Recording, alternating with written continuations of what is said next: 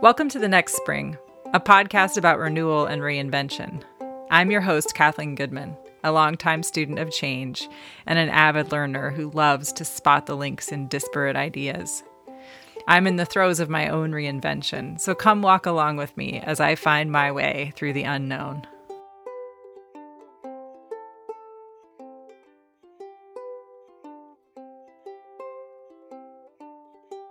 Welcome to the first episode of Season 2. As you know, I've been on my own journey of change and transition, finding my way through the unknown.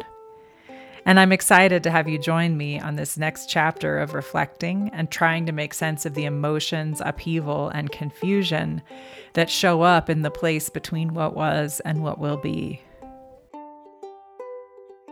A little over a year ago, I left my job after being there a decade.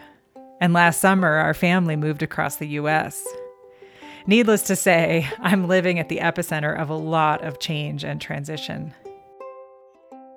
William Bridges distinguishes between the two, where change happens in a moment, like the day we decided to move to Colorado.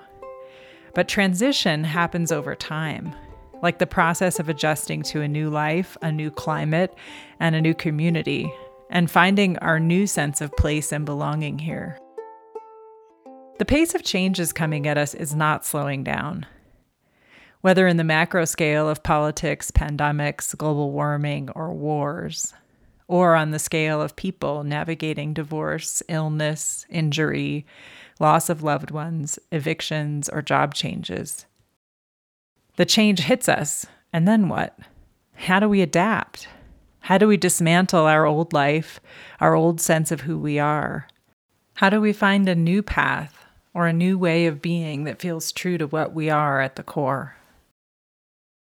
In Season 1, I played around with the question, what can you do in transition? You can't force the new path to come clear.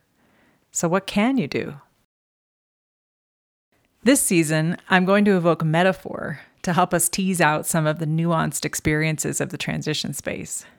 Today, I want to spend some time unpacking metaphors and their power to help us tune into our multifaceted ways of knowing.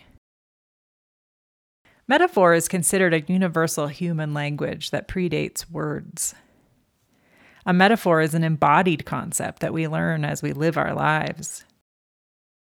In George Lakoff and Mark Johnson's book, Metaphors We Live By, they suggested that metaphors are the language that our bodies speak, a physical basis for expressing something more abstract. Because metaphors span across domains of physical and emotional or conceptual, they can bring new information or views on our embodied experience. Lakoff and Johnson went on to say that the very nature of our thoughts originates from our embodied sense of the world, and that metaphor is the backbone of the translation from our experience to language and ideas. It's funny, even my use of the term backbone there is actually a metaphor, evoking the structural power and centrality of the spine to hold bony animals in alignment. It's nearly impossible to express any idea without summoning a metaphor. I dare you to try it.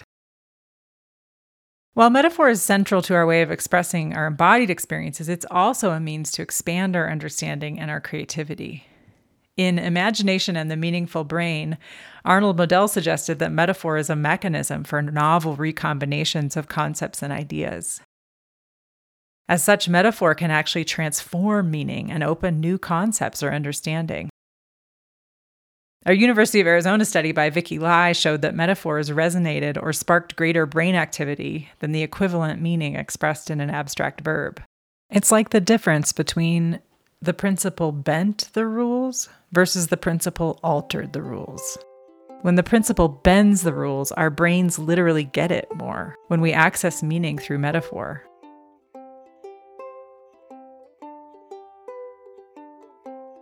So, what has that got to do with being in transition? Well, I think quite a bit. In the past year, I've noticed a myriad of metaphors that have popped up in my life. And they've been powerful for helping me understand what I'm experiencing, when I feel discouraged, why I get afraid, when I can't tell why I'm stuck.